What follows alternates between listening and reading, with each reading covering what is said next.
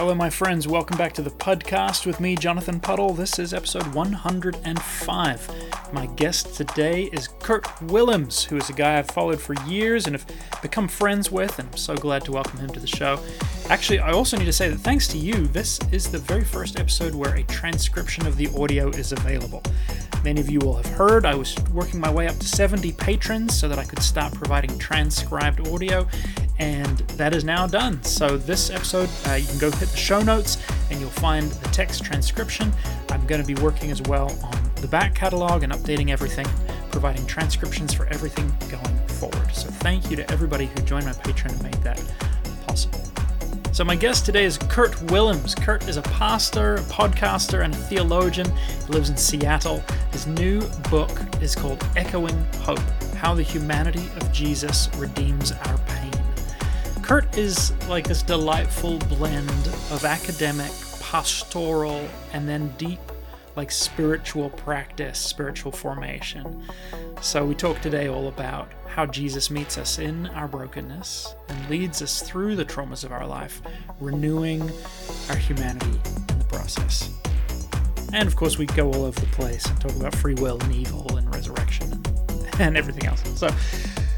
So I'm glad you're here, and whoever you are, I think you'll find something special today. Kurt, this is so fun. I am so thrilled that I get to have you on the show today and kind of introduce you to my listeners, some of whom will be familiar with you already. But, just when we talked last time, I was like, man, I feel like I've been orbiting you for a while and you've been such like a beacon of hope in my own journey. So it means a lot to me that I get to share your wisdom, your story with my folks here. So thanks for making time. Wow, man. And the feeling's mutual. In fact, depending on how the timing works out between my interview and yours, I have an interview with you that I get to share. That I honestly, I walked away from our last conversation just with a sense of the gentleness of the Spirit. Like, it was so good. And so the feeling is definitely mutual, bro. I'm so happy to be able to do this and grateful for the opportunity, really. Oh, thanks, man. That's awesome. Yeah. So when we spoke last, you said to me, "Oh yeah, by the way, I've got a book coming out soon," and I was like, "Oh, great!" And before you had a chance to say anything about the book, my brain immediately went to all these Pauline topics and like the rapture and women in ministry and all these different things that I associate with Kurt Willems. And like the nonviolence, all the different bits and pieces where you have been so impactful, and you've given me permission, right? Like, because I think what happened in my life was that as I was coming out of kind of deconstruction and starting to find my own voice and starting to find language for all the different pieces of my puzzle, you were out here 6 months to a year, 5 years ahead of me in different ways. And I was like, oh, okay, yes, this is permission. This is helpful. I'm not crazy. So then you're like, yeah, so my book is about hope and suffering. And I'm like, oh yeah, sure. Oh yeah, why not? Why not? That's good. Yeah. So I've been reading through it and I'm really enjoying it. That's great, man. But I'd love to hear kind of the journey where it came from. What propelled you to start putting these words to page? Yeah, wow. What a cool just synopsis of the way God has used my online ministry in your life. And certainly my journey has been a lot about writing about things that I see as just culturally and evangelicalism, just things that we were given that were wrong or weren't the best option, or there's a better path here, or there's more space here, depending on the issue. And that's how I got my start in blogging back in like 2010, 2011. And, those were good years. They were definitely deconstructing various ideas I had, a different deconstruction than some people do today. I mean, my deconstruction has always been thoroughly rooted in maybe I read scripture wrong, for some people, deconstruction goes way beyond that. Maybe scripture is wrong, or maybe scripture isn't authoritative.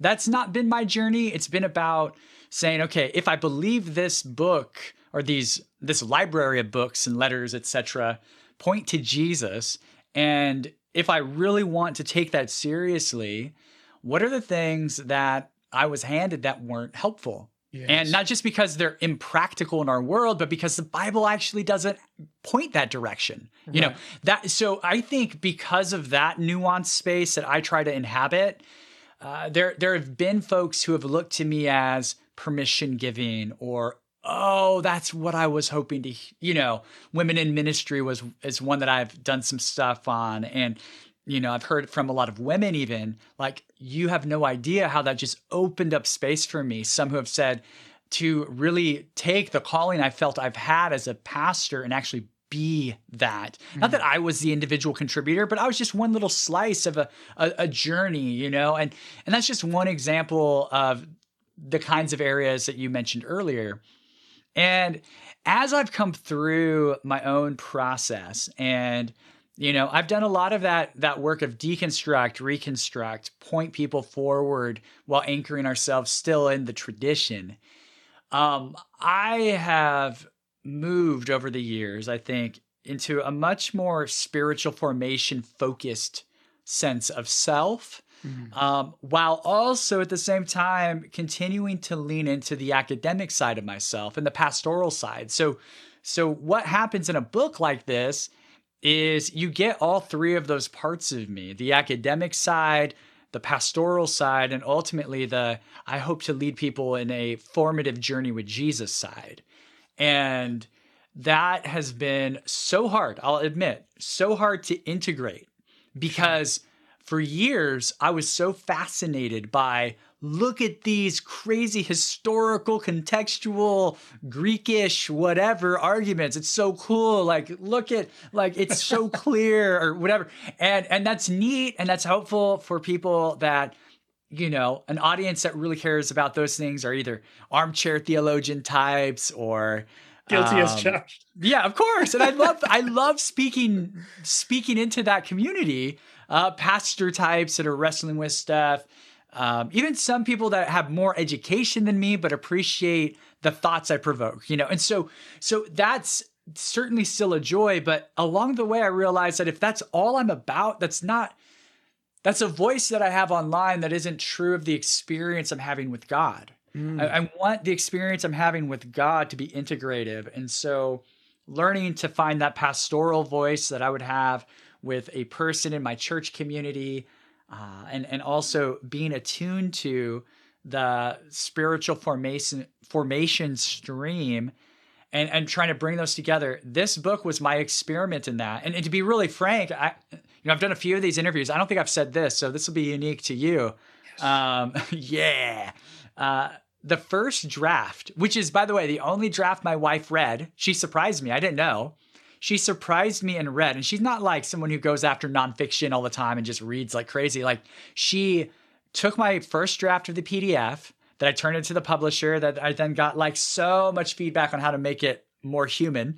And she read that thing from start to finish. She walked in, she had tears in her eyes. She was so pumped on it. And, my wife is a good gauge of like, am I speaking to normal people? And that's not a knock on her as much as she's just been so helpful in that. For sure. And I mean, she's highly educated. She's got a master's in special education. But when it comes to this niche area, she wants to know, how is it going to help my life be better? Yeah, right. And she was able to see those things. But at the same time, I was able to kind of hear from her, hear from my publisher, and realize I've got to find that pastoral, therapeutic, quirky, inviting voice that it exists. I just got to figure out how to massage that further into the pages here and be willing to sacrifice some academic sounding content in the process, which I did.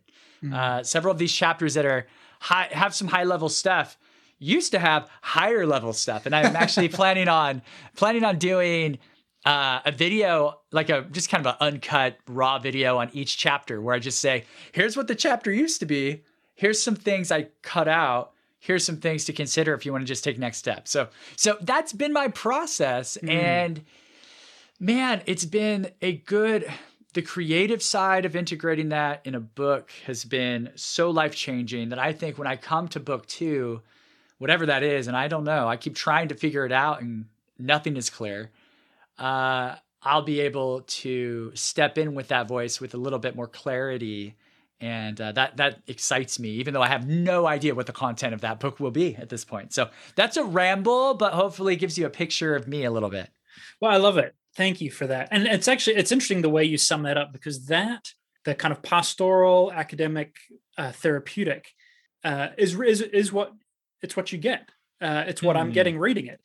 Yeah. And what was very interesting is lacking from that is memoir, because I think certainly in the last 10 years of publishing, every Christian book that I've read on suffering is either a very deep theological treatise or is a memoir. Yeah.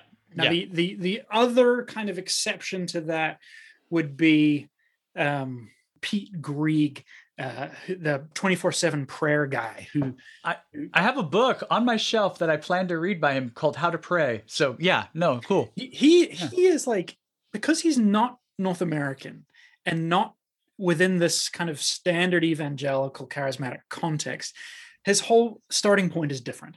And so he's got a book out recently called God on Mute, which is a really beautiful work on suffering. It's driven by stories, countless stories, but it's not like his memoir. It's more like a 1,001 vignettes. But anyway, what is striking to me about your work is that it feels personal without being like a personal memoir of Kurt Willems' life. And that's like, memoirs are fine. I love memoirs too. But this was just notably different. And it was like very intentional. And I felt this balance of like, I'm being equipped to understand, and I'm being invited to see Jesus. I'm being invited to reimagine scripture. And I'm being given some practical therapeutic tools that I can use on myself, that I can use to heal, that I can also use to understand. It's like, actually, just before we started recording, you were telling me that you recently received a diagnosis for an issue that had been plaguing you for a while. Yeah. And I was just thinking about that in light of your book, how important and freeing it is when we receive a diagnosis. When it moves us out of that, like, am I crazy? Is there something that's uniquely and undefinably broken about me? And it felt like what you've done, at least in the first part of the book, because I haven't read very far into it, but in the first part, at least, I felt like you were offering a really hope-filled diagnosis. Like, everything is not okay. Maybe you haven't paid attention. Like, the world is really hurting and wounded, and that is not your fault. And sometimes God feels really distant, and sometimes God is really hard to spot in the details of our lives. And if you've ever felt that, you're okay. But like, that's what I felt like you were telling me. And I was like, I need to take a deep breath right now. This is good. Yeah. Oh my gosh. You know, one of the things I do, and it's good that you mentioned like that first part of the book, is I try to really, in the first 4 chapters, I'm trying to really say, look, the world is supposed to be one way. It's a different way. I've experienced the different way. You know, I share a couple of stories. So I make clear, like I say, look, this isn't a memoir, but I'm going to share anecdotal situations in my life that hopefully connect these points together. And so I share a bit of my trauma at the beginning of the book. And really in doing that, what I'm trying to do is say, you're not crazy on the one hand, right? Like, of course, everything is falling apart. Of course, this world's broken. Of course, you feel disconnected and distant from God. Like, that's real. And let's start with what's real.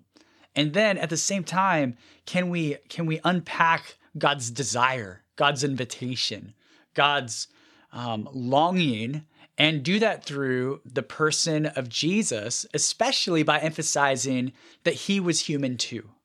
And that's good news, not bad news. It's good news that Jesus was human and is human. And it's good news that we are human, and being human is good.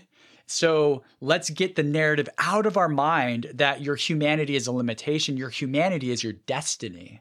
And that's really the foundational place that I want to start from, because we have such a negative view of human nature, physical bodies, all of that we have recycled in various forms of Christianity. And it's not just evangelicalism that did this. I mean, various forms of Christianity have done this at various points along the way.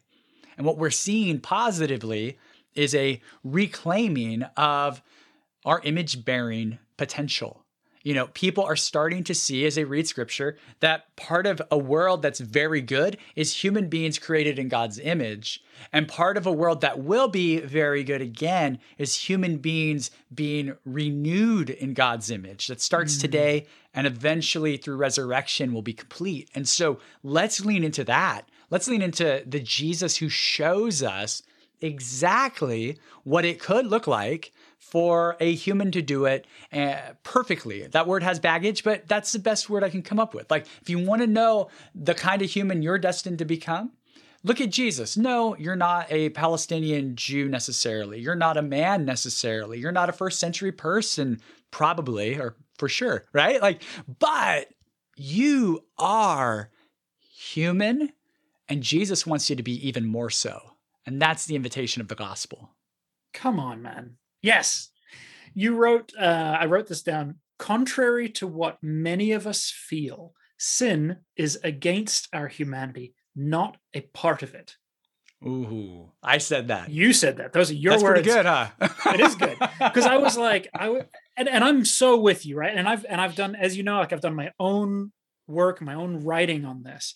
But everybody comes at it with a different lens. And the way you said that, like sin, and you know, you're talking about shalom and you're talking about peace and the way that God has created things to work, and sin opposing that stuff and sin not being a part of it. I'm just like, man, I think the programming runs deep for some of us, right? That we are wretched, that sin is all that we can expect. That I wonder if keep talking about this. Just keep talking. There's so much here. Oh my gosh. You know, in the book, I don't go into original sin and theories about that, but you know, I think that a toxic version of the doctrine of original sin really lingers large for people who grew up in Christianity in a lot of situations. And yet, I don't know. I mean, I look at Jesus, and if Jesus is what humanity is supposed to be, and we get this throughout the New Testament. I mean, this isn't just like what if Jesus is the kind of human we're supposed to be? It's actually pretty explicit if we look for it. Then, oh my gosh, why would we ever attribute sin to our human nature? Sin is the disruption of what it means to be human. You know, we have this phrase in just casual cultural conversation. I had a really bad day. It was awful, you know, and I flipped someone off because I got cut off on the road. I just feel like a terrible human being or whatever. And then your friend says, don't worry about it. You're only human. Well, we've taken the most beautiful picture of who we're supposed to be, and we've attributed it to our lack instead of our abundance. And the way of Jesus is about saying your humanity is your abundance. Your lack is the thing that is holding you back from discovering more of that abundance. And Jesus says, let me liberate you from the shame that holds you back. Let me liberate you from the so much, the trauma, and not make it magically disappear, but let me help you step into both your past traumas and the traumas that you'll face in a very hard world of various levels and various kinds. And let me equip you to stand in those situations, feeling the full impact of them, while also saying, Jesus has an invitation in this for me to become more like him. And Jesus would never want this for me, but Jesus is so good that Jesus will take the broken stuff, the stuff that is against God's will in the world. All suffering, in my opinion, is against God's will in the world. God is so good, so clever, so magnificent, so beautiful, so kind, so generous, that God still says, even where there's junk, I'm going to reclaim it and reshape it, and it's going to be formative for your flourishing in some way, even if I can't give you all of the things I wish I could right now in a world like this. So yes, you lost someone to disease. That sucks.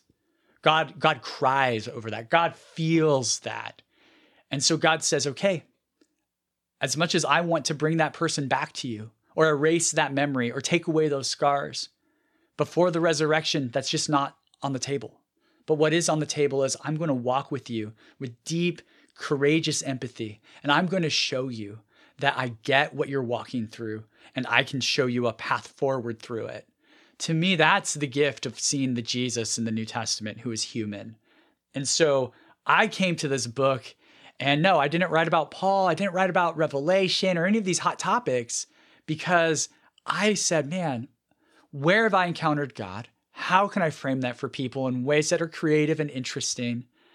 And how can I unpack my own pain as part of the therapeutic process in my own journey? And so that's what people are going to see in these pages, is some of those things. And I don't know, man. I don't think I'm fully human. I think it's going to take a resurrection for me to feel like I am fully human. And that's not a negative thing. That's about invitation to process. And I'm okay with that, because maybe tomorrow I'll be just a bit more human than I was today. Yes. And Jesus says, you can do it. You can be that person. Yes, come on. Oh man, my spirit's soaring, bro. Oh, praise the Lord. I've been doing this Bible study with the Open Table Conference guys, John McMurray and John Baird, Brad Jursak, Paul Young. Yeah, I've heard of that. Yeah. A bunch of really fun kind of theologians and thinkers. Yeah. John Baird is this Orthodox scholar and priest. And one of the things he's been saying to us is, dying to self, choosing to die to self is a paradox, right? Like, how can you intentionally choose to not make intentional choice to die to yourself? So he's like, we lean into this Christ. We lean in to our resurrection life. And that's our part for here. But ultimately, we've got to trust that he is going to resurrect us from the dead. Oh, amen. And that's the completion of our humanity is his work, not our work. That's right. That's right. And it's very important to frame it that way. People could hear the language of, you can become more fully human tomorrow than you are today, as though I lack something today, or I'm not enough today, or I'm a dehumanized mess, or some weird shame-inducing message. And that's certainly not what's happening, what I desire from what I'm saying. Rather, it's, I may feel like I can't quite figure all this out, and it's okay. God sees me as beloved anyway, not in spite of, but because. That's enough. And so, yes, it will take a resurrection to fully get that experience of humanity like Jesus has that experience of humanity. But man, we get to enjoy the early fruits of that through the power and presence of the Spirit of Jesus. And that is an invitation away from shame, not towards it, away from lack, and towards abundance. Yes. Okay. One of the stories one of the things that you brought out early in the book that relates to this, that I'll just share a little bit of this weird quandary that I feel like I've been formed into. Okay. Because you're very honest about the times that Jesus feels absent. Yeah. Both in our personal stories when we've experienced horrific things, as well as in kind of the therapeutic healing process when we go back to try to find, maybe through like the Ignatian experience, where was Jesus in the story? And then, of course, in the wider world, when we look around and we're like, where is God in a pandemic? Yeah. Like, all that kind of stuff. Like, you're very, very honest about that. And I appreciated that. In my upbringing, and I don't know, I don't want to say that I was explicitly taught this, but one of the things that happened in my own piecing together of the bits and pieces that I was taught was I was given this kind of similar Ignatian practice. I was taught fairly I was taught as a teenager to seek the Lord and find the presence of God within painful memories. And that was kind of Wow. a normative practice within the tradition that I grew up in. And so I'm Huh. thankful for that. However, you can only teach a teenager so much. Yeah. And it seems that what happened in my framework was that if we couldn't find Jesus, well, that was our fault. If we couldn't see Wow. Jesus, that was a product of just how sinful we were. Because, Oh man. we've really been blinded to the presence of Mm-hmm. God. Mm-hmm. And, and, Wow. and, and it's this weird double bind, because on the one hand, I feel like we were taught, God is with you, God is with you, God loves you, God is for you. But also, like, sin is really serious, and sin separates you from God, and God, and like you're now really tainted, and especially if Yeah. you can't find. And so it's almost kind of like, Oh, I have so many feelings. Go. right, so many feelings. And I'm still working through some of that and unpacking it with my therapist. I mean, he said to me, I can't say on this show exactly what he said to me because of the strong language. But Uh-huh. basically, he said to me, there you were, Jonathan, just starting to come into your confidence as a wonderful human being. And some of that evangelical purity teaching came along and messed you up. Oh, man. Man. I mean, gosh. Even the narrative of being separated from God, being separated from God's love. Oh, I mean, have they not read Romans 8? Like, there's nothing, like nothing. Oh, wow. So I Wow. think obviously you can respond to that however you like, but one of the things that struck me was how honest you were about God's absence. You walked us through a story of your own Mm-hmm. trauma and your response to it through the assignation process. Jesus, show me where you are in the story. And I fully expected you to be like, and Jesus was here, blocking Yeah. the blows. But you're like, I'm struggling to find Jesus. Yeah. And Yeah. I'm like, oh, That. yeah, that feels way more honest. Wow. Wow. Thank you for sharing that. And that is honest. You know, I I think more often than not, when we're experiencing trauma or trying to reframe past trauma, how the heck do you find Jesus in the worst of situations? I just look. It's hard to find Jesus when things are going good. You know what I mean? Like, life is normative, things are good. I just got the promotion at work or whatever. Whatever is just like, my wife actually thinks I'm cool. My kids are like awesome. Whatever is lighting your fire that week. Finding Jesus when we're on highs is like, well, I've experienced Jesus through my wife who's been kind to me this week. Well, great. I affirm that impulse. Absolutely. But it Jesus isn't present physically. So like, it is already hard depending on your predisposition towards God because of how you were raised, depending on your personality type and how you connect with God more naturally. Are you more experiential by nature? Are you more analytical by nature? I mean, all of this stuff on a regular, positive, decent day, finding Jesus, connecting with Jesus, very hard. You add a Mhm. layer of complexity through pain, suffering, trauma, why questions. Man, it's no wonder that Jesus is hard for people to experience at times. Mm. And yet, he does show up sometimes. And so what do we do with that? What is the difference between those moments where he does and doesn't show up? The honest answer to that is no one really knows. But if the biblical tradition and the experience of many other followers of Jesus who have gone before us or maybe a few steps ahead of us is true, somehow God can be experienced, God can be found, but it's not always on our convenient sort of terms. It's messy, it's surprising, it's shocking, it's out of nowhere, and then it's silence for a long time. And can we be content with a God who is willing to be silent most of the time, while at the same time being vocal a lot of the time as well, but in all kinds of very nuanced, complex ways? And so So that's a bit of a ramble to say that let's just be honest about the fact that when we suffer, it's not like, oh, and Jesus is there, and so I feel better and life is good. That's a bunch of crap. That's fake. What's real is you're suffering. You want to believe Jesus is there, but why in the heck would you be suffering if Jesus was really there in the first place? For real. And then we have to break down the kind of world we live in. Then we have to break down the complexities of this age in tension with the age to come. There's a lot of things we have to start sitting with. And yet, at the end of it all, somehow I believe Jesus is still good. Jesus is for us. Jesus wants to see people flourish through suffering and beyond it. Mm. And let me say to the listener and to you that comes through in your writing, that belief, that hope, right? Like the book is echoing hope.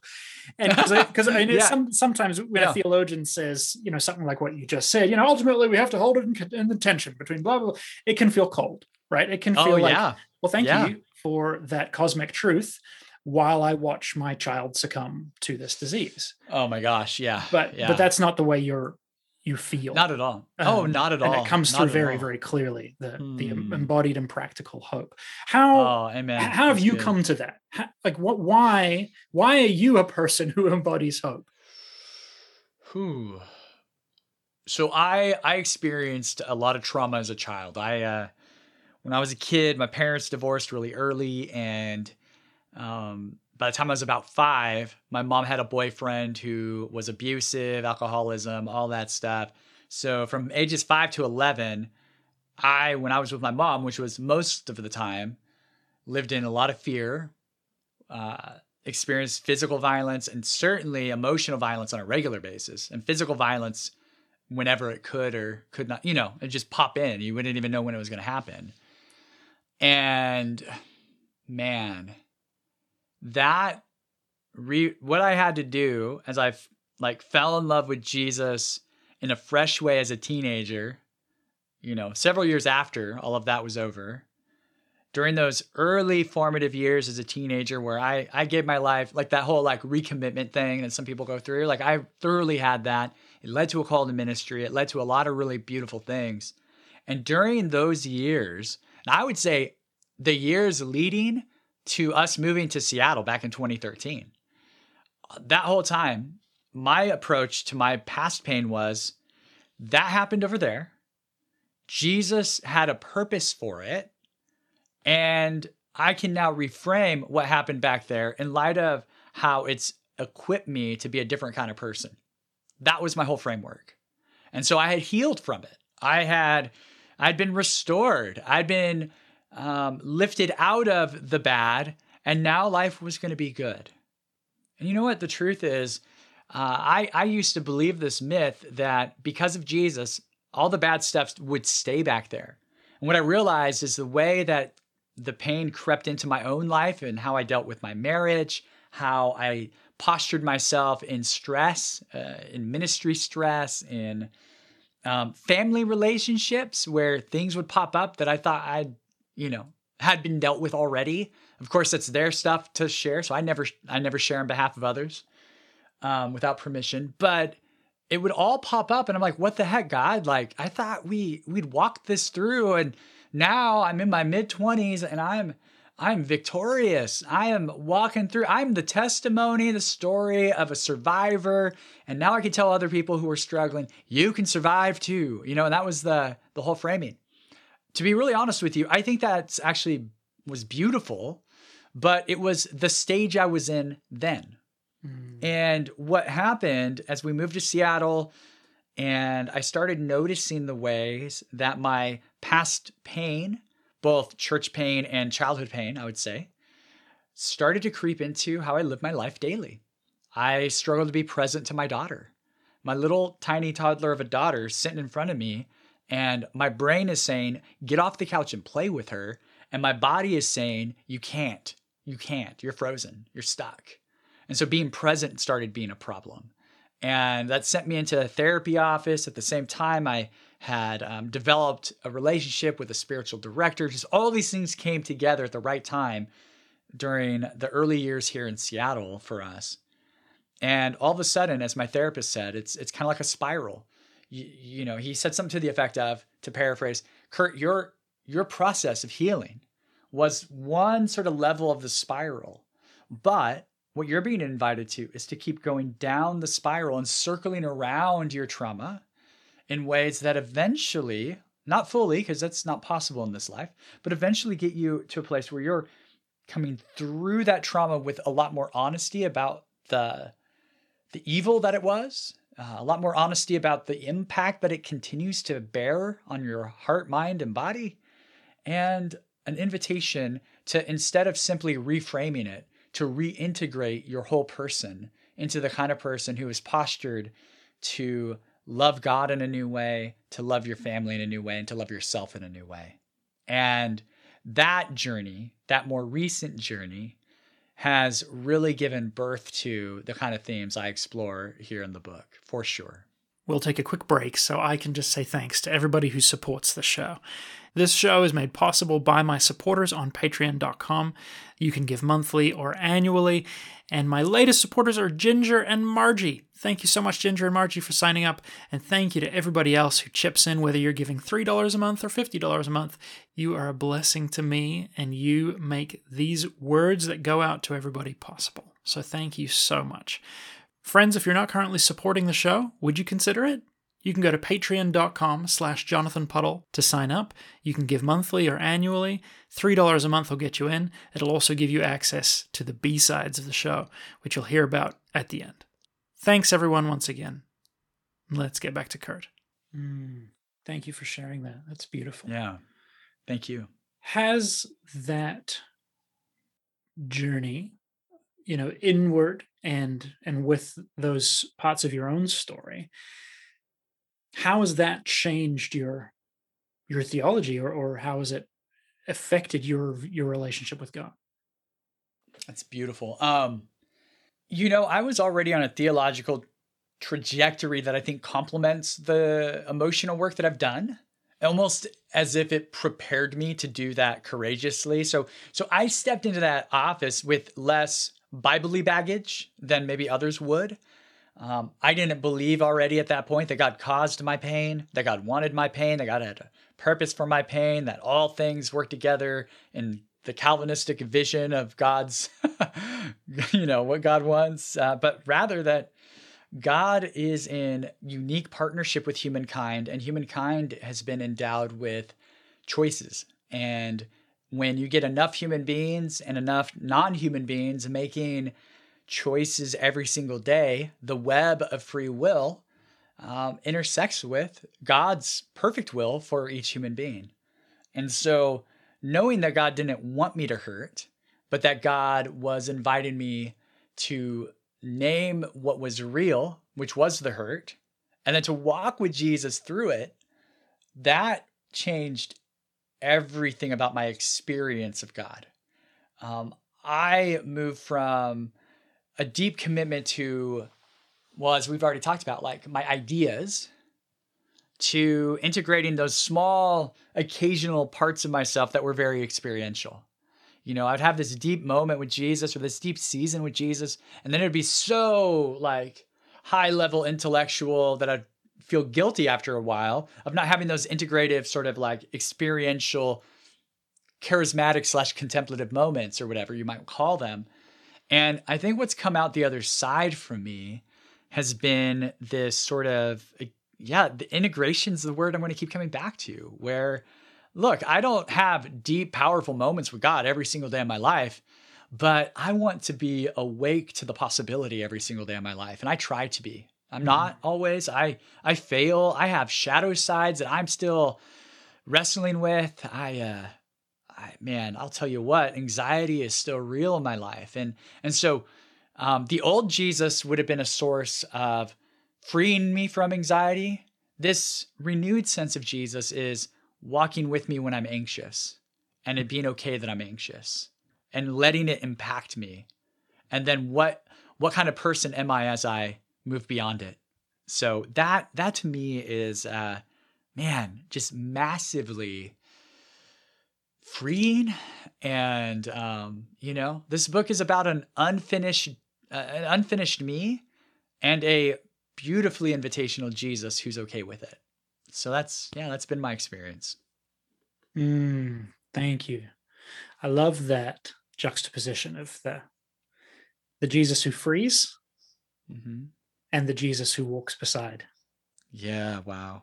Right. That and coming, closing the loop to what you said earlier, like those two Jesuses of all the many Jesuses we may discover in our life Yeah. Yeah. are real and Hmm. good in those seasons. Right. Right. Like when you're 16, 17, even in your 20s, like I feel like what we need to be told is, yeah, you can get free from this. Yes. Like I don't think you could have told me at that age, you're gonna it's possible that this thing will hang around, but you will learn. I'm like, nope, Yeah. just get me the hell out of here. Right. That's Like right. Oh, absolutely. I couldn't, that wouldn't have been good news to me at that time. Right, right. Absolutely. I mean, it's like it's this is a terrible analogy and reeks of purity culture. So I forgive me, listener, already in advance, but it's kind of like that old myth of, once you get married, you're not going to have lust problems anymore because you can have Totally. sex, right? Totally. And it's those mythical futures that if I have this, then that is going to be so much easier that eventually you find have to be purged. And they're helpful for a season, but not helpful forever. Dude, you're nailing that. Yeah. It's like 8 or 9 years ago, I was coming out of the first season in my life of really severe depression and anxiety. I got Hmm. major workplace burnout and panic Yeah. attacks and the whole bit. And it was new for me and terrifying.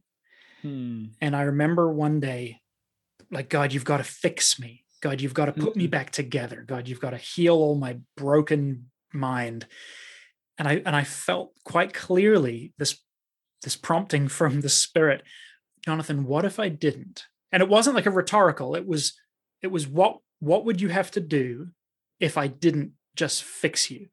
Wow. And so I felt like, well, I would have to rely on you every moment of every day just to function.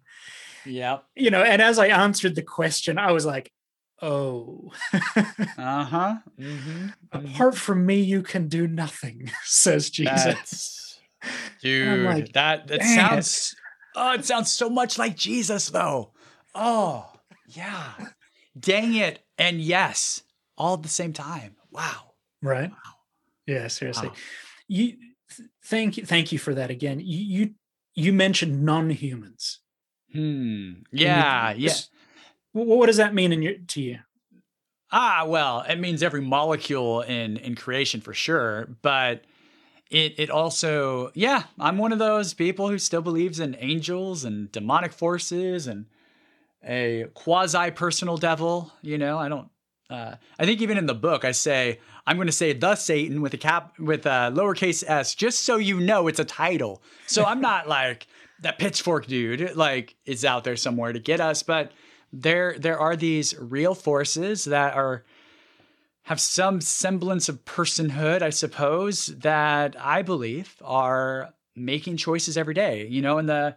In the Hebrew Bible, sometimes they're called the council of the gods, and they become these forces that are sometimes framed as big and cosmic, like powers and principalities, and sometimes the minions of those creatures, these little demons that are just hurting people, especially marginalized people. You see that in the Bible, that the people that are at the margins are the people that are often most afflicted, not because of sin, but because of the vulnerability and the negative kind of vulnerability that they've been forced into by empire or by religiosity that ignores the heavy boot of empire when it comes to the most vulnerable. And so yeah, I really have this sense that when you pair human choices, which I playfully say in the book, there's like fun little studies that talk about there being 35,000 choices a human makes every single day.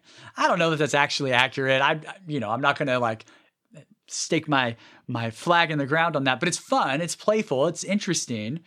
And so when you like add up 35,000 choices a day, you get 700 and something trillion for every human on the earth. If you collectively, it's in the book. I don't remember math, actually. Here's how writing works. If you're an author and going to go traditional route ever, listen to this. I had 35,000, right? But then I had like an old number for the global population. So when this book went to copyright, they're like, hey, that's really great, but we're going to change these numbers because there's a new study out. And I'm all, what? You're amazing. So anyway, I don't know what the right number is, but it's in the book because people fact checked it for me. But here's my point. You pair all of those choices with the real situation of, this heavenly sphere of reality, however we might talk about that, where demonic forces and angelic forces also have free will to make choices that affect real world things in ways that we can never fully understand. That is a big web that God has ingrained into the fabric of creation, rather than creating a system of robotics where humankind and even the angelic creatures are pre-programmed to be basically morally good. God was willing to take the risk on basically morally not good in all situations so that people could really have freedom conditioned by this web of free will. So I'm getting too philosophical, but here's the basic point. If angels, demons, the Satan, human beings, if we all are making these choices all of the time, my free will right now in this moment has been conditioned by the way those forces have shaped where I was born, where I was given privileges, all of the stuff in my story. There's shaping, there's things that are beyond free will that are caused by the web of free will. And then there's within that system, I'm going to make choices every single day. I make a choice to brush my teeth or forget to brush my teeth, or, every little choice shapes how I navigate that. And God has decided to say, this is the world I want right now. But anytime I can break through the web of choices, where there is a space, there is a hole in that web where I can heal, I do. No wonder some people can get healed and some don't, and we pray the same way for both. Well, there's factors, perhaps, that we can't quite get our minds and hearts around, that if God were to push all the way through, there'd be something going on, to use language that's not really the right language, but it sounds cooler, in the space-time continuum, that would involve God being coercive where God has chosen not to be. For sure. So there's all of these things that go on. And really, if that's true, and this is honestly one chapter in the book where I really try and help frame some of this. If that's true, then God knows certain things could happen, but free will says God gives space for other things to maybe happen instead. Yeah. And God responds perfectly with those resources, however God can in the process, to bring as much good as possible. So that's a weird philosophical rant that went all kinds of different directions. But if you imagine all of those choices being made and then God having to be all love, all good, navigating the world towards the day where God says, okay, those choices are now going to be interrupted by final coming, resurrection, restoration of the cosmos, all that stuff, then yeah, we have a world that's messy by design, but not by God's ultimate will for it, if that makes sense. Yeah, thank you. That's really great. I love that. And I don't know that this is important for every listener, but for some of us it is, right? Like, and for every reader, like especially I think those of us who grew up in a charismatic healing tradition or any sense where God has been promised, any word of faith, even kind of leaning into prosperity. Like for some of us, we were really kind of promised this bill of goods regarding what God will do. And while we've had to journey with that stuff, it's God's goodness was hinged upon the delivery of some of those things. And so it's been complicated for us to uncouple the guarantee of healing from the goodness of God, which I want to hold on to. And obviously if you've been raised in a different tradition, then this may not be a thing for you, but I'm really glad that you brought that up. I love the way you explained that. Even just my brain was going, isn't that fascinating? Coming back to the Jesus who sometimes frees us, the Jesus who walks with us, how that interfaces philosophically and in reality with this web of actors and agency, where there are times where there are certain factors and forces like gravity and time that we're usually not going to push against, that we may desire to push against. And we may say, God, can we roll the clock back on that natural disaster? Mm-hmm. God can, and some of those dynamics and systems are going to just be things that God walks through with us. That's right. But there are other dynamics and systems that God opposes, right? And that some that God opposes sovereignly and breaks in, like we see at the cross, and God defeats and disarms. Exactly right. Mm-hmm. And then somewhere in the middle, maybe, I don't know if you're visualizing the continuum that I'm visualizing, God says, okay, so racism and these different systems of oppression, we're going to disarm and destroy through your work. My work is going to be embodied in you guys. Mm-hmm. And I'm going to walk with you, and we're going to free people from this. Like, it's both and. Yeah. Dude. So that's where I was going when you were saying all that stuff in my head. So thank you. That's beautiful. Lovely. I mean, it makes me, again, I alluded to this verse earlier, but I'm thoroughly convinced, and this is nerdy based on Greek words, but I'm thoroughly convinced if you look at the NIV footnote in Romans 8:28, where it says, instead of all things work together for good, it says something like, in all things, God works with those for the good. And wow.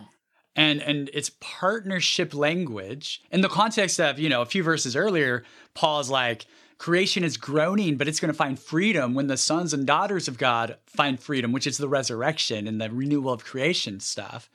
And then God says, look, by the power and groaning spirit within you, you are invited into partnership into the spaces you're talking about, where the world groans. So the hurting spaces of racism. And these are invitations to do the work together, empowered a different way.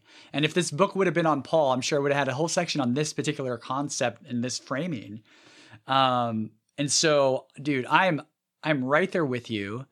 And there are times, not everything, God does intervene in certain ways, but that's a mystery as well. But, yes. So this isn't a hands-off God. This is a God who I prefer a God of empathy more than I prefer a God of control.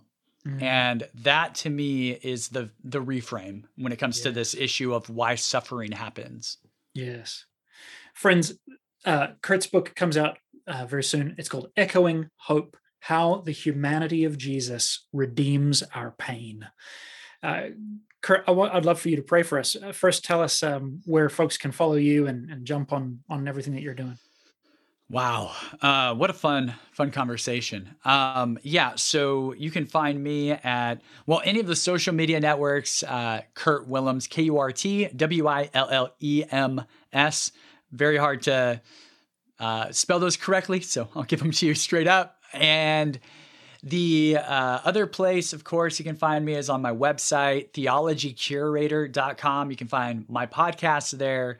You can find links to the book there. And if you're really interested in the book, of course, echoinghope.com will get you right there. You can check out early chapters. I'm going to be posting more resources connected to the book there. A couple of films have come out about it already, a short trailer and also a 5.5, 6 minute reflection from me. And so you're welcome to check all that out. And I'm grateful for anyone who's interested. And thanks for your interest as well, my friend, and bringing me on here. Oh, my pleasure. I'd love for you to just close us out in prayer, brother. Let's do it.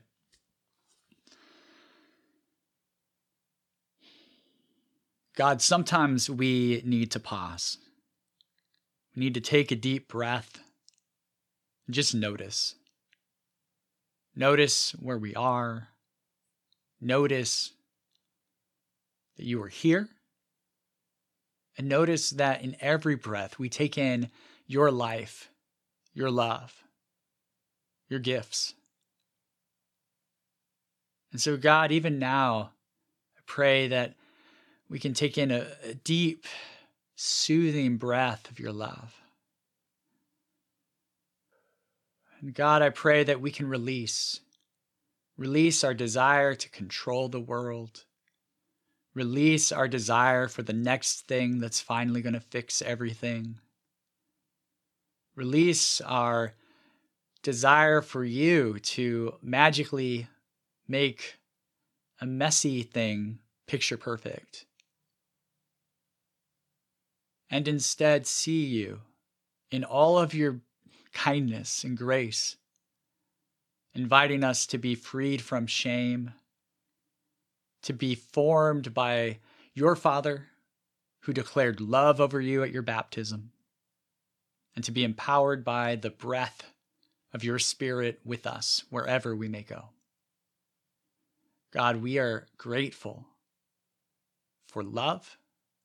We're grateful for your humanity, both in its compassion and in its raw physicality. And we ask, oh God, that you, Father, Son, and Holy Spirit, would be with us here, now, in this moment, and beyond. Amen. Amen. Thank you, Kurt. Friends, go hit the show notes if you'd like to order a copy of Kurt's book, Echoing Hope. You'll also find the transcription text there in the show notes. So if you have a friend who's hearing impaired, or otherwise maybe they find podcasts just don't work for them, you can share this with them in a new way. So super glad that is now possible. Also, I promised that I would explain about the B-sides once again. I have sat down already with my friend Jacob. He listened over this interview, and then we kind of debriefed it. And Jacob actually was the person who some years ago gave me a copy of the book Dark Night of the Soul. And so we discussed wrestling with our sense of God being present or absent, and kind of unpacked Kurt's comments on suffering. So if you're interested in diving a little deeper into that, you'll find that B-side conversation with me and my friend Jacob on my Patreon. So you need to join up at patreon.com/JonathanPuddle, and $3 a month or $30 a year will get you in there. You'll find the B-side for this interview, as well as all the other recent episodes since I launched the B-sides just a few weeks ago. And the feedback on these B-sides is really great. It sounds like a lot of you are really enjoying the kind of behind-the-scenes, raw, uncut conversations. So very, very glad to hear that. Thank you, friends, for tuning in. I'm so glad that you were here today. May grace and peace find you. May God surround you. May His presence, that we know is actually everywhere, may it be a source of comfort to you. In the intangible presence, may you find a tangible love today. Much love, grace and peace. Talk to you next week.